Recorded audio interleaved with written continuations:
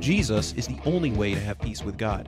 Though there is only one way to God, everyone's journey to Jesus is unique and magnificent.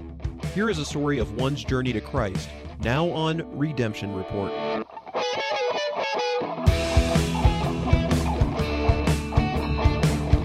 Welcome to Redemption Report. Today I have a friend of mine that I've known for several years. He's part of an online church community group that we meet together with on a weekly basis, and so we've got to know each other a lot during that time. But another one of the episodes that I'm recording in Colorado while out visiting family, and today I have my friend Phil Samuel. So Phil, thanks for joining us today. You're welcome. It's a pleasure to be with you, Timmy. Yeah. So you and I met several years ago. You signed up to be a part of a Flatirons online group meeting that I lead from online from Kentucky, and you've joined from Colorado here, and so people from all over the country have been able to get together, and so that's how we first met. But I'm interested. I've heard a little bit of your story from time to time, but I'm interested to learn more about how you came to Christ today and everything around that. My understanding is you didn't grow up in the U.S., so could you tell us a little bit about where you grew up and what your background is? Sure. I was born in India, in the state of Kerala, which is south and west of the country. So a little bit background about that state is that you will see influence of Christianity dating back to 1st century. So it is believed that one of Jesus' disciples, Thomas, came to Kerala and then other parts of India. And so that's the tradition. In fact, there is a group of church called St. Thomas Church, and that tradition still exists. So that's the background of a little bit about that state, and in the broader context of India, that's where I was born. And you will notice my name has Christian or Greek or Hebrew names hidden in it, and that's the connection to Christianity and its origins in that state. Yeah, I know you and I have talked before, and you've told the story or told of different examples where people are like, "Oh, you're from India. What's your real name?" It's Phil Samuel. No, what's your real name? Yeah. My real name is Philip Samuel. Yeah. So that sounds like where you grew up was a very unique place in India, where a lot of places in India have, believe other religions, and it's, I believe, one of the highest or lowest population of Christians per capita or something along those lines. It's a lot of people don't know Christ over there, but it sounds like in your community there was a lot of people that did know Christ. Yeah, if you take a look at India as a whole, I don't know the latest numbers, but it's more like 85% of the people will identify themselves with Hinduism. A lot of them are not practicing Hindus, but that's how they associate. And then single-digit percent for Islam, and then very small percentage, low single-digit, if at all, would be the Christians overall. But there are few states where there is a uniqueness of Christianity. Kerala is an influential Christian state. Well, I shouldn't say Christian states. Christianity exists, and that community is very influential in that state. There are a couple of other northeastern states where you will see very high percentage of Christians, like over 90%. Places like Meghalaya, Nagaland, all of those places are examples. Are you familiar with the song, "I Have Decided to Follow Christ"? Yes, yeah. Comes from that region. Yeah, very powerful story associated with that. Tribal area. Yeah. So we have a different culture, but it's one of those states that has Christian influence. So I was born into a family of Christians. My parents, grandparents, both mothers and dad's side has the Christian heritage. I grew up among lots of Christians. But at the same time, we are also surrounded by the influence of Hinduism and Islam. Those would be the three dominant religion I grew up with. And you will see temple, mosques. Your neighbor is either a Christian or a Hindu or a Islamic faith. Mm-hmm. So that's where I grew up. Gotcha. And then did you grow up as a single child, or you have any siblings that grew up with you? So my parents have 4 kids.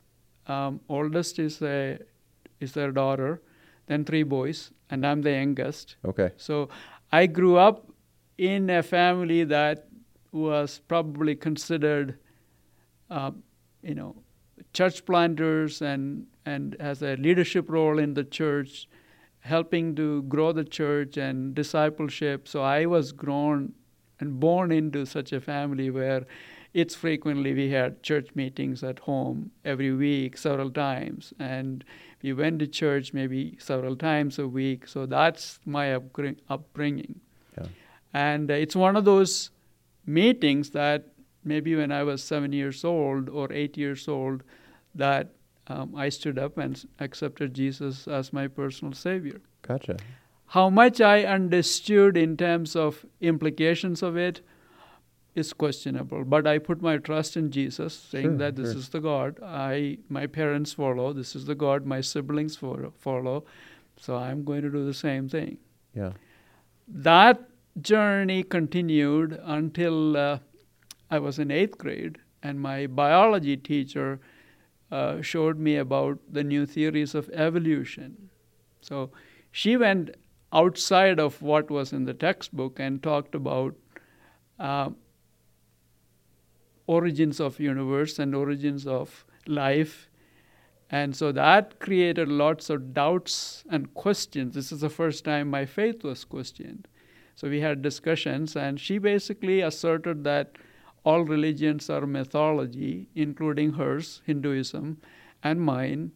There is nothing more to it. But it's a good social construct, is what she thought. But the real deal is that, things just, the chemicals came together and first life was formed, and then, the species were originated. So when I faced that crisis, I didn't have an answer, and nobody at my home could explain enough to cast my doubts. But I carried that through the next, 4 or 5 years until I went to university, and then met Christian student groups in India called InterVarsity Christian Fellowship. And there I had the opportunity to read, hear perspective beyond my small community, that there are, the explanation provided by my teacher was false, if not questionable. Mm-hmm. So that's an example of, or explanation of, how I started my faith and went through 4 or 5 years of questioning but not abandoning my faith, and then coming back to my faith during my university education. Yeah, no, I'm glad you share that. I think backing up to when you grew up, a lot of people say, oh, I either did or didn't go to church. Even on the times you didn't go to church, sounds like church came to you or a meeting in your home, so you're unable to escape from it. Going back to when you talked about hearing about evolution, coming up with questions you didn't have answers to, or your family didn't have answers to, what did that look like? Were you doubting the existence of God, or were you just doubting, what exactly were you doubting, or how did that journey look at that time? So all of the above. So the question was, I understood from Bible that God revealed himself to us in 2 ways. One is through nature, it's written in Romans, and the other one is a special revelation God gave to us through the Bible. So the problem with both of them is that by itself, the science doesn't talk to us. It is a scientist who takes the science and interprets it. Same way, God's word by itself is not revealing, but it's the people who reads it can explain and understand. So in my brain, these 2 things shouldn't be contradicting. So the worldview that my teacher explained with the help of theory of evolution, Darwinian theory at that time, wasn't quite compatible. At least her explanation wasn't compatible with what I know of how it is described in Genesis. God created the world, and God created the species. That wasn't compatible. So my question I struggled was, can I intellectually reconcile these concepts? Or is it just, do I just blindly trust God and say that's correct, or the other one is just a human idea? Mm-hmm. So those are my struggles. So today I look back, I believe that we are all made as a socio-spiritual beings. So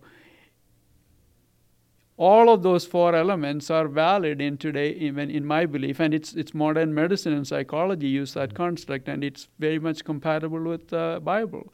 The bio part, we have a body and all its molecules and hormones and everything that comes with the psycho part. We have an intellectual brain and we have an emotional brain, and then our health is also related to socio, that is how we work with the communities, the family dynamics.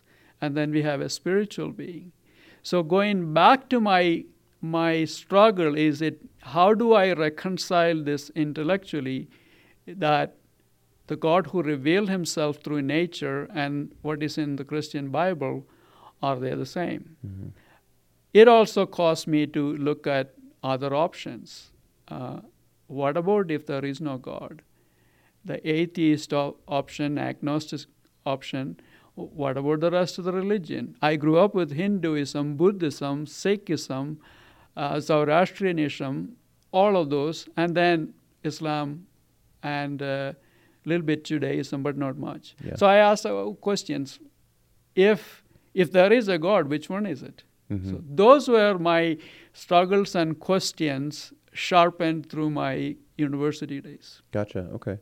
So was there, a point in time afterwards that you were able to kind of confirm, or maybe baptism was a part of it, but obviously, like you said, you believed what you knew Mm-hmm. at 7 years old, and Yep.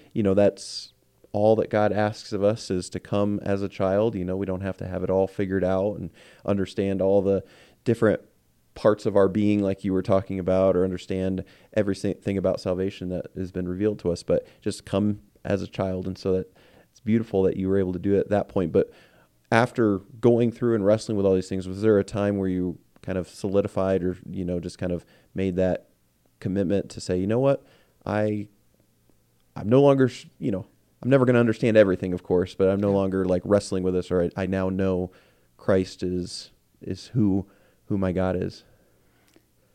My last 2 years of equivalent of high school here, where I grew up, it's called pre-university. It's not attached to a high school, it's attached to a university, and it's called pre-university. That's where everything started to shift for me. Okay. I realized that there are alternative explanations for the evolutionary explanation for life that I did not know before. I have realized that there are scientists and intellectuals believing in the truths in Bible. Mm-hmm. That's when I started to lean, okay, this is what I was missing. It's in my last year of high school, equivalent to high school pre-university, that I rededicated my life and said, God, I want to know you more. I want to understand your truth. Help me figure this out. And that's when I was baptized. So that was a second phase of my Christian life. And then that journey continued, asking questions. And many of these I still continue asking. Yeah. What is science revealing versus what the Bible says? And every now and then I still run into things I don't understand or apparent contradiction, and often that gets sorted out. Yeah. Yeah. Now, that word rededication, often gets thrown around in Christian circles, but can you just explain what that means, like what you did, or what your thought was at the end of high school?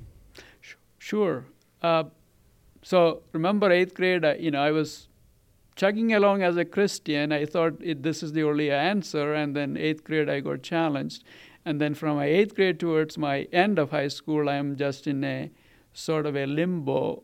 I know this is the right God. I have experienced it. I can see my family around it putting their trust in this same Jesus. but I don't have answers to these questions. But then when I began to understand that there are explanations and alternative explanations and intellectuals following Jesus, then that really relieved me and increased my faith and trust in God and made me closer to God. So that's what I meant by rededication. Then I understood the truths behind getting baptized. What does that mean? The public declaration of your faith. So it's entering into a stronger relationship with Jesus, and you're making a bold public statement that you are following Jesus. I don't have all the answers, but that was a change. Sure. No, Yeah. that's great. Yeah. What do you think? How did you think that affected your life moving forward? Once you kind of solidified that belief at the end of high school, obviously you knew which questions to ask or where to go find those answers. You started learning that once you hit university. But how do you feel your life changed as a result of believing in Christ? It caused me to spend more time in God's Word. So I started reading Bible using tools like concordances and commentaries, and there were plenty of them in my home, and using guides and creating a cadence, a schedule every day. Of course, sometimes I miss, to read the Bible, understand it, ask questions, and spending more time praying, meeting in student groups. That also, now I have a peer group of Christians where we can discuss these questions and also talk about life's challenges. So that's the journey of increasing faith. I think that started at that age. It has prepared me for what I am today. Most of my Bible knowledge dates back to those days. Sure. Post high school or around high school onwards. That keeps my faith in God intact. In times of trouble, sorrows, temptations. Those has been very helpful. Yeah, it has to continue to grow. It doesn't just, you believe and then all of a sudden, amazing faith is granted to you. It has to be developed and exercised. Was a lot of that learning that you talk about, that you say you can point back to what you have now from that time period, was that a lot of self-study, or was that a lot through a church or some of those university groups, or how did you get a lot of that information? Yeah, a lot of the spiritual understanding of the Bible, understanding Old Testament, New Testament, all of that a lot of it came from churches and reading books, studying Bible with commentary, concordances, etc. But the answer to my intellectual questions and theology, a lot of that came from my university student group. So we had students, and we had camps. We invite guests to come talk. We had professors at the university themselves participating, guiding. So we have group discussions, and those were probably what was most useful for me to reconcile my understanding of the Bible with what goes on in the world and competing philosophies. By reading Bible, I cannot tell why is Jesus claimed that he is the only way to God, and say what is wrong with my friends who are Hindus or Buddhists or following Jainism. All of that came from my peer group at the universities I studied. Yeah, that sounds amazing. A lot of times, people go to college and they have a lot of negative influence that they get apart, but it sounds like God allowed you to surround yourself with people asking good questions and wrestling through things and giving you resources to go and study and find truth, as opposed to floundering or, being surrounded by a friend group that would lead you astray. So praise God for his providence in that. Yeah. So I said, since I was I grew up in Kerala, it's not the same scenario rest of the India. So I also study here about the stories of missionaries and students and Christians tortured or abused or put down in other parts of India. So those were all stories that you relate to, you pray for them, you understand them, and you see other Christians suffering or struggling. It helped you increase your faith, and makes you grow as a Christian. Yeah. After university, or as you've grown, I say this in every episode, but living as a Christian, following Christ, with your life and being His child, isn't necessarily just a bed of roses. It's not all simple and easy.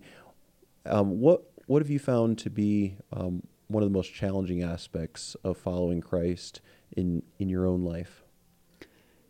So I have pursued lots of education. I have, went to graduate school, PhDs, a couple of master's degree. So I hung around the so-called intellectuals in the universities. So there is this perception out there in the secular university type academic environment. If you are smart, you shouldn't be believing in God.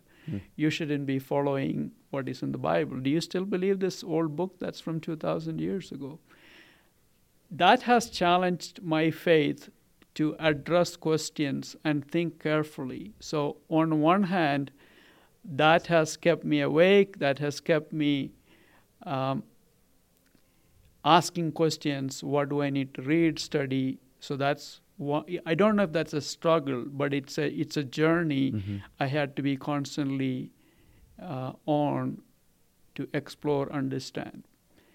From another perspective, the struggles are things that you face in life, whether it is, I lost my oldest brother, to cancer when he was 53 or 55. So those kind of incidents, and you see people suffering and in pain, how do you explain when they say, then I ask questions about, where is God in the middle of it?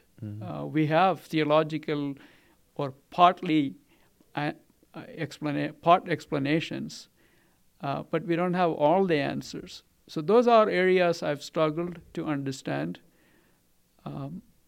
For growing in my faith is the trials and tribulations and changes. So I left India, then I came to Canada to continue my school, and eventually I moved to U.S. So all these times, various things come across in life, and my faith has kept me closer to God, and kept me in my faith. Yeah.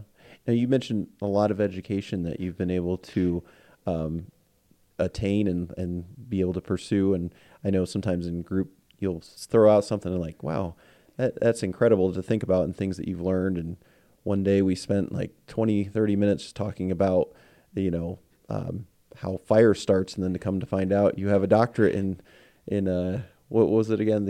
In combustion, energy transformation. Yeah, he just held back all this information. We're all talking about it, and then he starts saying stuff, and they're like, really smart stuff. I'm like, wow, he does know a lot. But I imagine that being in a kind of a life of learning and getting a lot of education could potentially be a challenge when things don't make sense in life, or when God doesn't make sense, because with education, generally, there's an answer out there where we can pursue, we can figure out, and, they don't give degrees generally for things that people don't know. They give degrees for, learning what is out there. But with faith, I'm sure that would be a big challenge, to your point, to, kind of have to balance that. Is that accurate, or is that? What I'm finding is that the Christian faith actually has provided major input to our education system.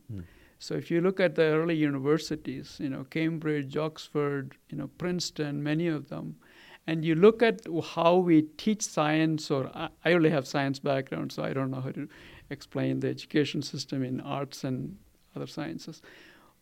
Most of it came from the influence of Christian philosophers and theologians. We read something and say the explanation is, we create a hypothesis, and then we say, do we have evidence to accept or reject that hypothesis? It's today the major scientific method. The early days of universities were extension to seminaries or Christian institutions. So there is a strong connection between the advancement of science and Christianity. In fact, I would say the explosion of science that happened in the early 1900s, many of the famous scientists were Christians, and they are thinking that we live in a world that has order, that has a logic behind it. It comes from the influence of Christian thinking. Otherwise, today we know that our world is explainable or run by mathematics. Mm-hmm. Well, that explains much easier knowing that there is a God who is intelligent with a mind behind it. So I find that actually the more of the science we do today, especially last 50 years, makes you closer to God. Gotcha. I'll give you another example. Until early 1900s, the scientists in general believed that the world had no beginning. It existed forever and will continue to exist. And you look at other holy scriptures, none of them gave you the same view as Bible. Bible Genesis first verse says, in the beginning, meaning there was a beginning. Contrary to what scientists believed, in the beginning God created the universe. Bible stood alone, and so if you are a scientist those days or before, you will say, it doesn't make sense. According to the science, the world existed forever. Then you fast forward, early 1900s, Albert Einstein came up with the theory of relativity. So if you used his equation, it looks like the universe is expanding. If it's expanding, it had a beginning. But he didn't believe in it, so he actually modified the equation and created a fudge factor to make it look like it's just forever. Fast forward, we have Hubble telescope. We send Hubble telescope out there and we looked into the distant planets. And then we see that the lights coming from very distant planets that we thought were stars are now galaxies. It's emitting lights, and what we see is the red shift, meaning it happens to objects moving away from you, far away. The light spectrum splits and you see more of the red, which has the higher wavelengths. Well, that says the universe is expanding. There were several more discoveries. In fact, they invited Albert Einstein to come and look at through the telescope in California. He looked at it and said, I made my biggest blunder in my career with my equation. The original equation as predicted is correct. So that's an example. Science validated eventually what was in the Bible. That is, there was a beginning. Today, the scientists believe all kinds of additional research and experiments and theory that says, in the beginning, time was zero, space was zero. Well, but science can't explain the entire universe. How did it start at time equal to zero and space equal to zero? But the Bible stood alone. So this is a lesson for all of us that it's the scientists who interpret it. It's the preachers and the Christians who interpret what is in the Bible. And if our understanding is wrong, we could be wrong. But nothing has changed from God's perspective. He revealed himself in nature. He revealed himself through scriptures. So that has been a big lesson for me, that our understanding of both sides can change. Yeah. I appreciate you going down that road and sharing, because I think so often people look at science and say, well, you have the Bible and you have science. They don't intersect. But like you said, to look at science through the lens of God's word and to say, you know what, this can make sense. And it does make sense because it is from an intelligent creator who not just made the world, but cares and loves each and every one very intimately. So that's beautiful. Yeah, but our Christian faith stands in contrast to other religions in that sense. This is the only faith where we have a not only intelligent God, a compassionate, a kind God who enters into our lives and walks with us and then says, you put your trust in me, I guarantee your ending. No other faith guarantees that ending. They all say, do lots of good works and lots of bad. We'll just do the balancing and see where you land. It's unique. You're talking about intelligent mind. We ask the question, what is the longest word in any language? It's in our body. It's in our cell. 3.6 billion characters written that has the full information to build the cells in our body. It's organized with 4 letters, A, C, T, G. These 4 letters are reorganized to encoded language. So where can you find complex, intelligent information that is long without a mind behind it? Yeah. Again, science cannot answer where did that come from. By shaking a bunch of letters together, it doesn't assemble to create a complex, intelligent information. Mm-hmm. So, this is the kinds of stuff we continuously learn, and God's word is unchanging. And God's revelation in nature is also there. It just can be figured out. Yeah. Yeah, that is incredible. You told me about that not too long ago, and it was just mind-blowing just to see how powerful God is and how intimately he knows each and every person to design. You mentioned the longest word out there is 3.6 billion. Or 3.4 billion characters long. I'm guessing you don't have that memorized or know how to spell that. Okay. It took us so much effort to decode the DNA. I don't know if you're old enough to know. It took us several years, and we are still doing it. Wow. But we know enough, with enough computing power and enough scientists working, we have figured out it, and people got Nobel Prize for it. In fact, the one of them who won the Nobel Prize for the DNA discovery and coding is a Christian. Wow. He actually, when he goes to meetings, he stands, put a picture of the DNA, the spine with the helical picture, and the picture of a fine art made of glass. He's basically saying that fine art glass with the picture, there is a mind behind it. Right. So is this. He doesn't talk too much. He'll just sit down and sing with his guitar. Wow. Yeah. Well, that's all really fascinating. Again, thank you for sharing. And I know that pursuit of knowledge and marrying that up with how powerful God is, I'm sure, has made that relationship with God so much more precious and valuable to you. What if you look across your life since knowing Christ, what are what would you say is the biggest joy that you've experienced in knowing Christ, or being that you've decided to follow Christ? What's some of the joy that's accompanied that? Some of the joys of life is experiencing God in times of difficulties. I've experienced physical joy when my son was born. I have experienced God's goodness in marriage, with love. I've seen miracles happen to people, people's lives changes. People who resisted, didn't believe in God, come to faith. And back in India, I've also seen or heard firsthand instances of miraculous intervention of God. So it's all of these together. When I put it together, I say God is amazing. Mm-hmm. God is wonderful. Yeah.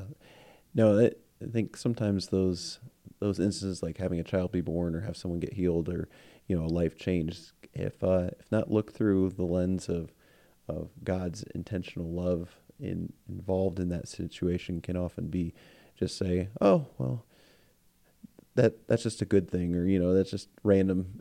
But when you do know Christ as your Savior and you do have that relationship with God, it just gives you so much more joy, like you said, when those things happen and you're like, oh, he's communicating with me right now, or I can see how he's working, as opposed to just a bunch of randomness all over the place. Yeah, God is not a philosophical construct, or what my teacher said, a mythological concept. The God of Christian faith is the real one who came into the history, showed up as a human and made all kinds of claims, and then he said he will die and come back alive in 3 days. So that's a significant event that bolsters my faith. Mm-hmm. How many people who make all these claims, heal the sick and all that stuff is done, and then made the claim that he is the only way, and then he dies, and then he shows up 3 days later. So one of my search was trying to find, is this Jesus, did he really rise up from the dead? Mm. What evidences do exist? So that was one of the questions I followed. So you put all of these puzzles together and you see transformed lives. I've seen hardcore Hindus becoming Christians, hardcore Muslims becoming Christians, and willing to give their life for that Jesus and accept persecution. If you lived, other certain parts of India, even today, Arunachal Pradesh, severe persecution goes on, and Christians stand up. Mm-hmm. Why do they give up their life, or watching their family torn apart or children getting killed? Why do they do that for their faith? It's because of such a strong conviction. Yeah. Yeah. Yeah, and that definitely is evidence of a changed heart. As we wrap things up here, if someone is listening to the episode of Redemption Report marked Phil Samuel, what would be one takeaway you'd like someone listening to know or to hear from you after listening to your story? Each of us are different. Our needs are different. Somebody in sadness, pain, depression, they don't need all that intellectual path I followed to see, where did the life originate? Did Jesus really rise up from the dead? For them, that they need the presence of God and seek the God's presence. So he's available to you emotionally. He's available to you through social circles in that sense.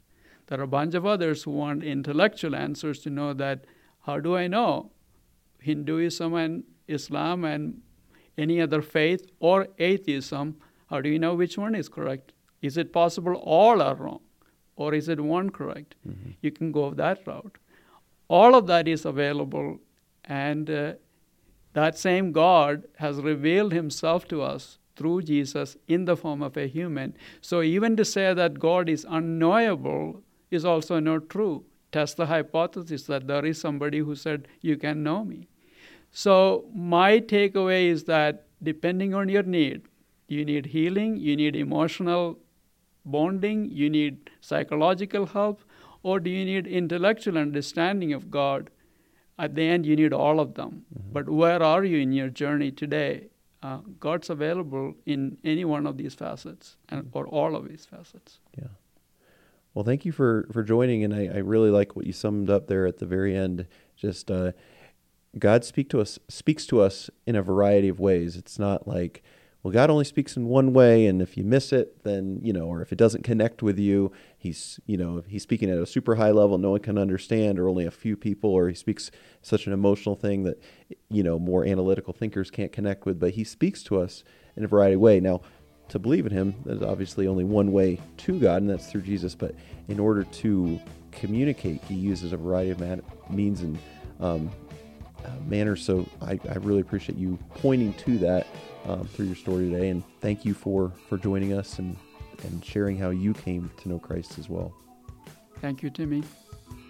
Today's episode reminds me of 2 Timothy 2:15, where it instructs us to study or be diligent to present yourself to God as an approved worker who doesn't need to be ashamed, correctly teaching the word of truth. Not only has Phil studied science and gained an understanding of the world around him, but his biblical knowledge has been foundational to his learning, which has provided a context to every field of study he has embarked on. When we establish truth as the baseline and framework for our understanding, everything else we learn about the world and ourselves has so much more meaning and beauty attached to it. Phil's journey of knowledge has greatly impacted how he sees God, and subsequently has motivated him to be a more devoted believer. I am certainly appreciative that Phil Samuel used his story to shed light on the magnificence of Christ, and I hope that his story encourages you to be on the lookout for God in every area of your life. Episode 9 comes out next week, which features my friend Chris Reeves as he shares the circumstances surrounding how Christ redeemed him. Make sure you're subscribed or following this podcast. Leave a like and comment so others can find this content more easily. As always, you can find more content or reach out to me directly at twareproductions.com. See you next time on Redemption Report.